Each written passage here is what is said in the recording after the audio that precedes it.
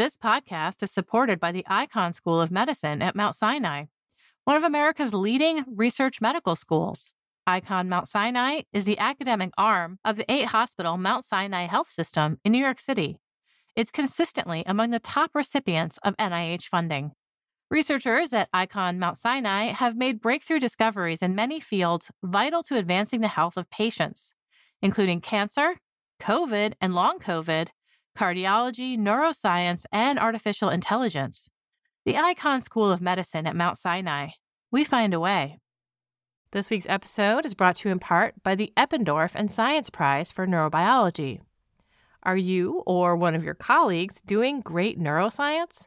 If so, then we encourage you to apply for the prestigious Eppendorf and Science Prize for Neurobiology, an international prize which honors young scientists for outstanding neurobiological research based on methods of molecular, cellular, systems, or organismic biology. Submissions are due June 15th. Visit science.org/Eppendorf to apply today.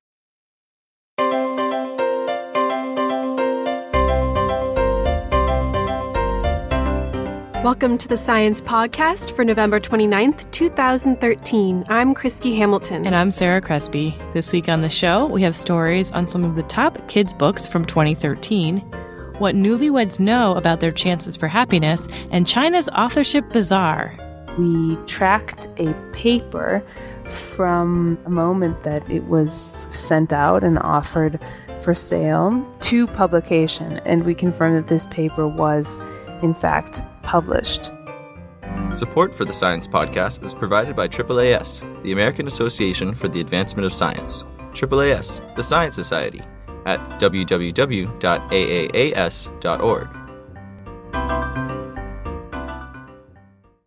The AAAS Subaru Science Books and Film Prize celebrates outstanding science writing and illustration books for children.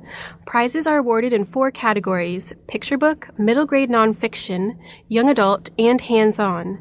The 2014 finalists cover an array of topics from the fossil hunting exploits of a father and son to the inner workings of the human digestive system. Maria Sosa, editor-in-chief for SBNF, begins by describing the first category. In this category, we look for nonfiction that tries to target some kind of learning goal that, we feel would be something that they would need to learn. And the judges look for something that's written very nicely, because this is a book you would read with the child, and so it would be something that could be read aloud. And of course, then we have another round of judges that are scientists after the literacy experts look at it, and they look for errors and things like that. Mm-hmm. Can you give us a glimpse into some of these books that are up for consideration? Okay, this year, the photography book, it's called It's Our Garden, and it's all about a school garden. So the author, who's also the photographer, became fascinated with walking by the school and seeing the kids gardening. So he's actually followed them through the course of a school year, and it could be used to inspire kids to garden, could be used by a teacher to be inspired to create a school garden. So it's a really nice book. The second book is Things That Float and Things That Don't, and that's exactly what you would think it is. It's basically going through things that are in a house and asking kids whether they would sink or float, and then urging them to try it, which kind of reminds me of a David Letterman skit that he used to have when he would drop things into a big vat of water and the audience was supposed to guess if it sank or floated. So that book is also I think that of all of them, that might have the least amount of checks, and I think kids could really easily pick it up and go on their own on that one. And Too Hot, Too Cold is following 2 human kids and also other animals and how they regulate their temperature in cold, which is something kind of unusual. I haven't seen that in a kid's book. So those are the 3 children's picture books. And so moving up the age ladder with middle grade books, who are some of the finalists and why were they chosen? Well, the middle grades category is always an interesting one because it would range from 5 to 8th grade. So the books look like picture books, but they can run anywhere from 68 pages to 100 pages.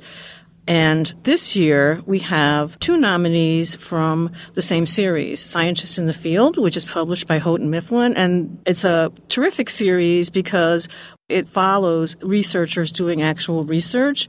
And unlike some series where each book looks the same, they're very different on the inside, and they really have the voice of the authors who immerse themselves in the work of the scientists. So one of them is on wild horse scientists, and that's centered around the researchers in Assateague Park and Chincoteague.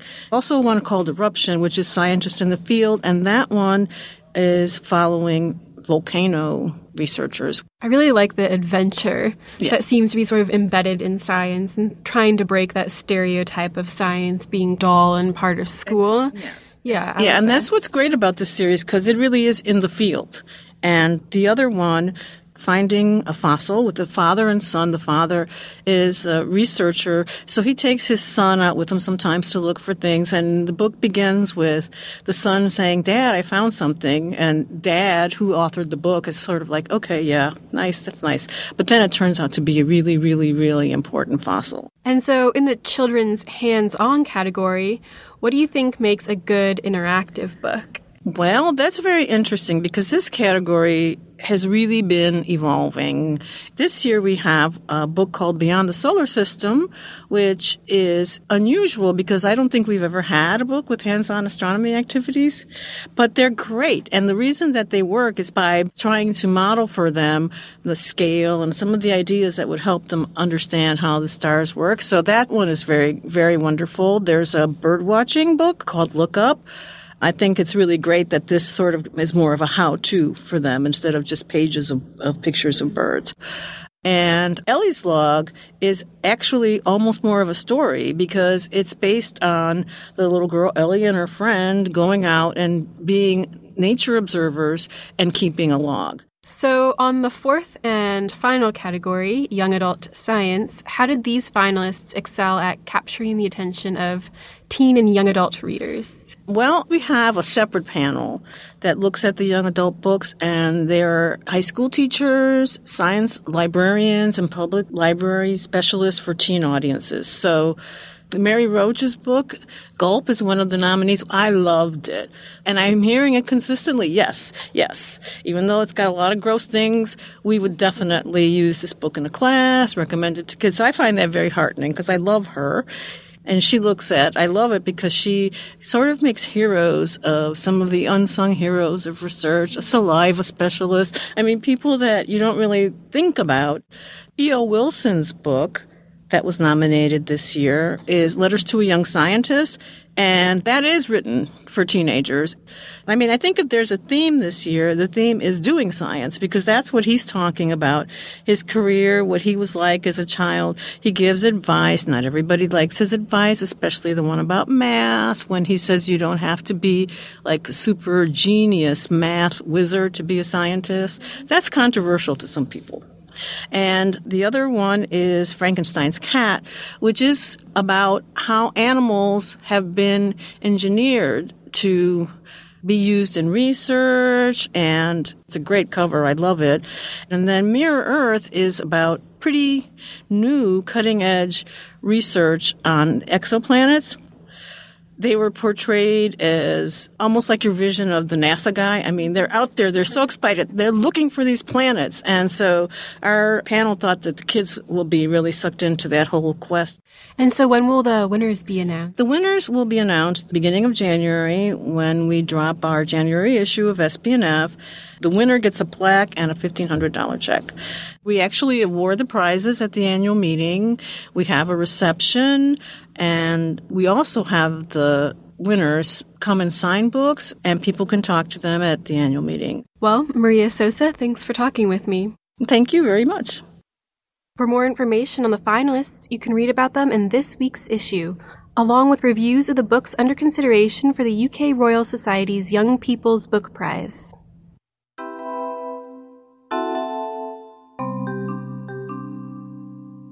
Since the late 1990s, researchers have been testing implicit associations by timing how long it takes subjects to match an image with a fitting or unfitting attribute. For example, it takes less time to designate a flower as pleasant than to link the word pleasant with an image of an insect. This type of research has provided access into associations that many people would either be unable to explicitly state or outright refuse to acknowledge. For example, implicit association testing has revealed unconscious bias against people of different races. In this type of testing, it might take more time to associate a person of another race with a positive word. In a recent study, James McNulty and colleagues used this method to gain insight into the relationships of newly married couples. I spoke with him about what newlyweds explicitly say about their significant other and what their implicit attitudes seem to show. There's basically two important findings, I think, of the study. We assessed people's more conscious attitudes towards their marriages, the feelings that they were very aware of and had thought about, and then their more automatic or gut-level feelings about their marriage. And the first finding was that those two feelings were unrelated to one another. And the second interesting finding is that it was the gut-level feelings, not the more conscious ones, that predicted the outcomes of their marriages over time, such that people who had these more positive gut-level feelings stayed happier longer. Okay. One of the unique things about this study is your sample. Can you describe the couples involved, how many there were, and how long they stayed involved? Yes, it was 135 couples, and they were newlyweds, and it was both members of the couple. And they actually came into our laboratories together within about 6 months of their marriage. And then we did a few tasks that were involved in the study, these measures of conscious and automatic attitudes. And then every 6 months for the next 4 years, we stayed in touch with them and had them complete measures of marital satisfaction so that we could see how happy they remained over those 4 years. So it was a panel study where you had the same people coming back and giving you repeated measures. Yes, exactly. In addition to these explicit measures where you asked people how they think their relationship is going, you also looked at automatic attitudes or implicit attitudes. How did you gauge the latter? Yeah, that was the trickier one to measure, and there's been a few very similar techniques that have been established for measuring these gut-level responses that people might not be willing to verbalize or even able to verbalize. Sometimes people might not even be aware of these gut-level feelings. So what we have to do is we have to measure them a different way than through self-report. And what we did in this particular case was we had people indicate whether clearly positive and negative words were in fact positive and negative, but they did so after we briefly flashed a picture of their partner on a computer screen. So for about a third of a second, they see a picture of their partner, and then they have to indicate whether the word awful is a good word or a bad word, or the word awesome is a good word or a bad word. So you were looking to see if being exposed to an image of their partner influenced their ability to detect good or bad words? Yes. So seeing the picture of the partner activates whatever their automatic attitude is. And if it's a very positive one, it makes it very easy to indicate that the word awesome is a positive word, and it makes it difficult to indicate that awful is a bad word, because we don't typically, if you have a very positive automatic attitude, you don't typically think of your partner as awful. So it takes longer for them to indicate that the word awful is a negative word. And so we record their reaction time, and that serves as an indicator of their positivity of their automatic attitude. When you compared those values, the automatic attitude, with what the couples were reporting about their relationship, how close were these measurements within a person or within a couple? They actually tended not to be very related to one another. People who said they were very happy, sometimes their automatic attitude suggested they were indeed really happy at the implicit level, but sometimes the two were discrepant within people. That people might say they were very happy at the explicit level, but they weren't quite that happy at the implicit level. So the two measures of attitudes were actually uncorrelated in the study. So over time, how do these measures correlate with what happened to the relationships? The more conscious attitudes, although they were related to how happy people were in the beginning of the marriage, they didn't predict how happy they stayed over time at all. In fact, it was just the automatic attitudes that predicted how happy people were. So that length of time that it took people to respond to indicate whether a word was positive or negative actually predicted how happy they remained over time, whereas this conscious attitude, how happy people said they were, did not predict how happy they stayed over time. And how did you measure how happy they were at the end of the study? So every 6 months for the 4 years of the study, we basically used a pretty standard measure of marital satisfaction where we asked them questions like, all things considered, how happy are you with your relationship? And most people started out very happy in the beginning. They had just gotten married. But over time, some people remain happy, whereas other people, according to these measures, become unhappy or relatively less happy with their relationships over time. We're looking at their reported marital satisfaction at the end of the study. Why should we take their word for it there when at the beginning of the study we know that there's a big discrepancy between this explicit and implicit feeling about the couple's relationship?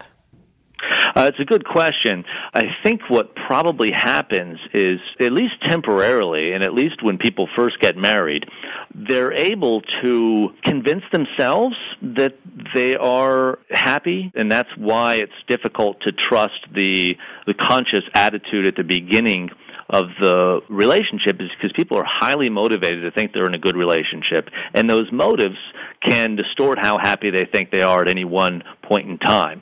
But over the course of time, people are not necessarily able to hold on to that belief. And eventually, even that conscious report can erode over time. And that's why the automatic attitude might be a better predictor, or seems to be a better predictor, of even the trajectory of the conscious attitude, because it is able to predict better how people are really feeling, and those real feelings are eventually going to come through. So let's talk about how this might apply to our lives outside of marriage. Does it tell us something larger about the way our unconscious attitudes need to be paid attention to, or how they may be affecting our behavior? Absolutely. There's been a number of theories over the last few decades, actually, arguing fairly persuasively that things that happen outside of our awareness can affect our behaviors. And this study joins some others in demonstrating that that is in fact the case. And so it's not just in our relationships, but any strong automatic thought or feeling that we might have could predict our behavior. So research on how people evaluate other groups and other non-close relationship partners might have similar implications. If people have strong negative automatic attitudes towards other groups, for example, there's research suggesting they might be more likely to discriminate against those groups, even if they're unwilling to report those attitudes at the conscious level. Well, Jim McNulty, thanks so much. Thank you. James McNulty and colleagues write about implicit versus explicit attitudes of newlyweds in this week's issue.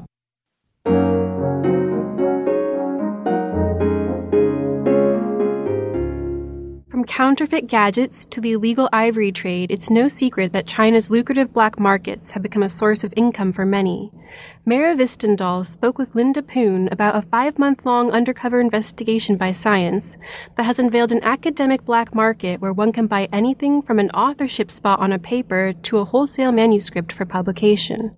In their investigation, reporters looked into 27 agencies that offer these services. We got a tip that these paper-selling companies were operating in China, offering authorship spots for sale. And it was pretty quickly that we confirmed that there were, in fact, businesses doing this.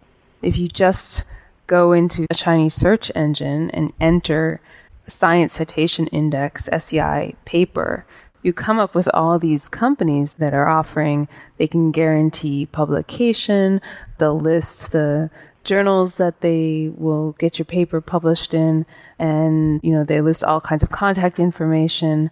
They have agents working 10 hours a day. There are probably over 100, certainly dozens of these companies in existence. But it was harder to confirm that these sales are actually taking place, so that these papers are getting published and that scientists aren't just getting cheated. So how were you able to confirm this tip?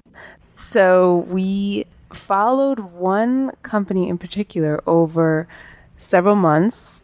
It's a company called Wanfang Huizhi, based in Beijing, and we tracked a paper from a moment that it was sent out and offered for sale to publication, and we confirmed that this paper was in fact published.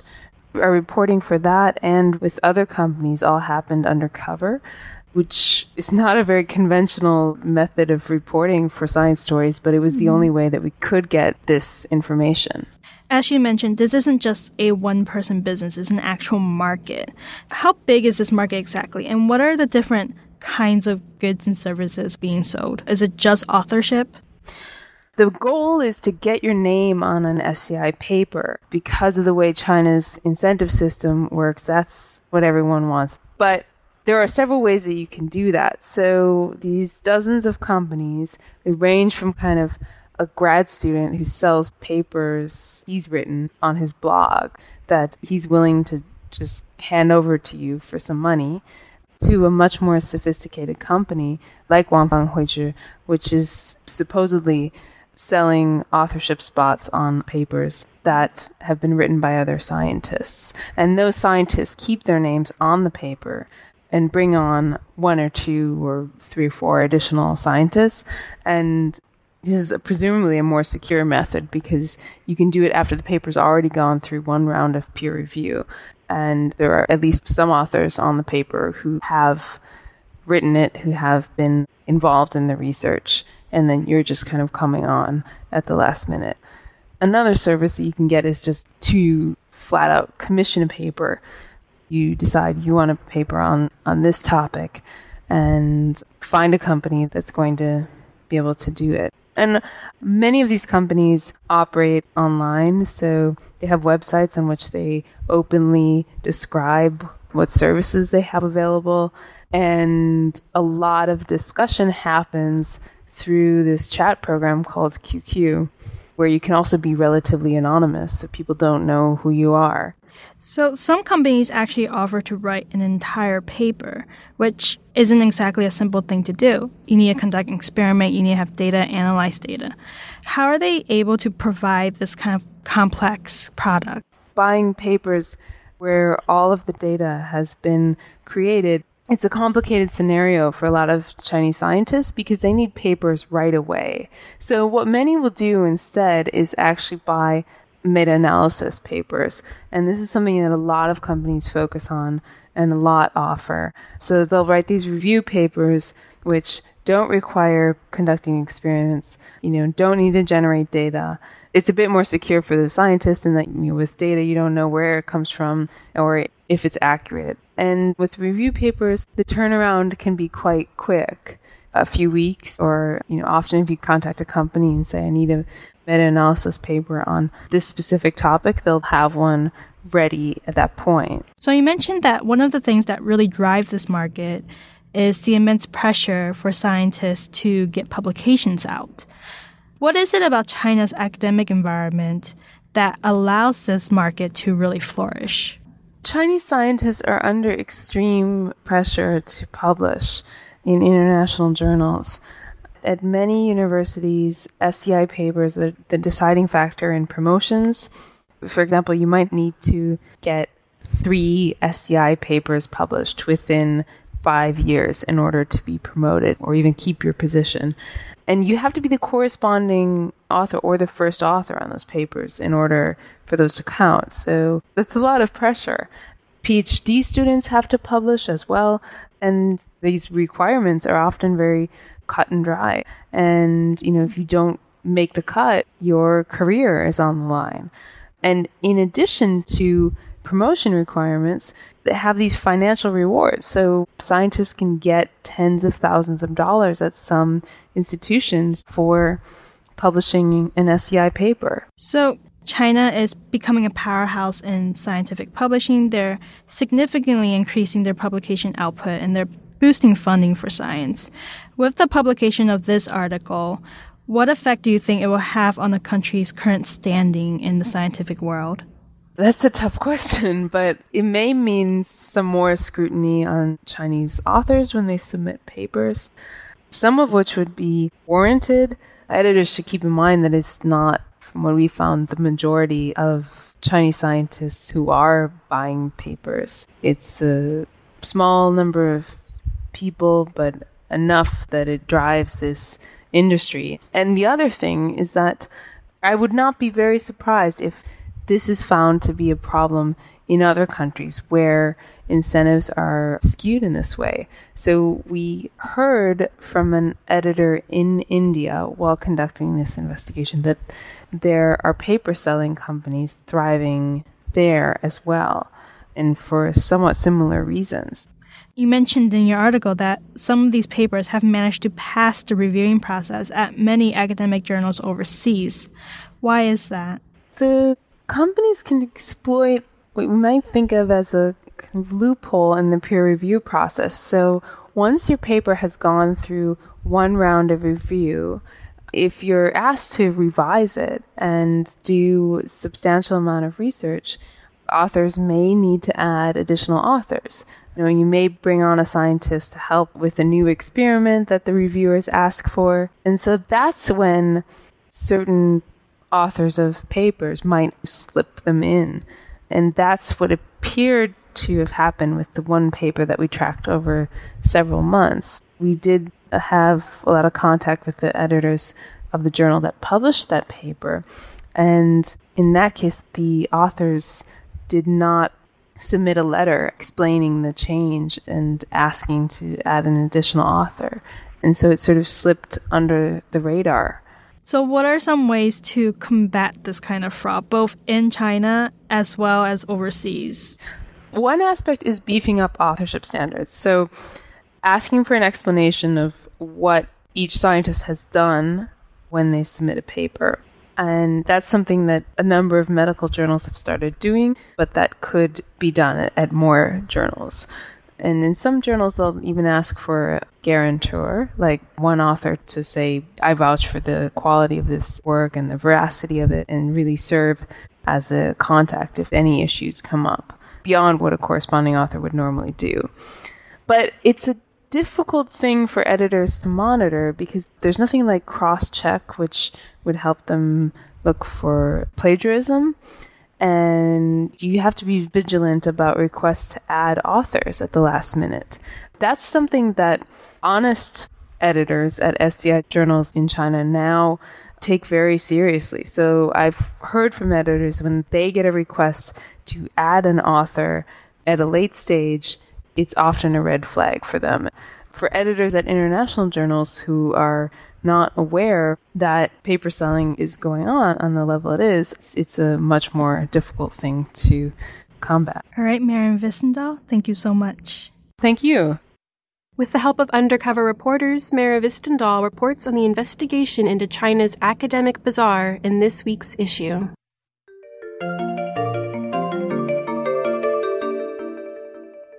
This Week in Science. On the site this week, you can read a trio of papers on lighter hydrogenation catalysts, also a report on the link between breast cancer and obesity, and in a second News Focus story, you can read a profile of Jack Sozak and his efforts to make living cells from scratch. You can check out all these stories and more at www.sciencemag.org.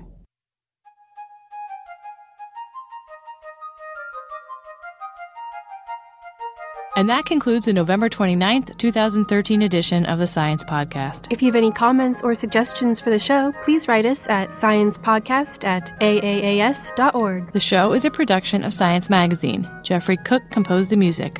I'm Sarah Crespi. And I'm Christy Hamilton. On behalf of Science Magazine and its publisher, AAAS, thanks for joining us.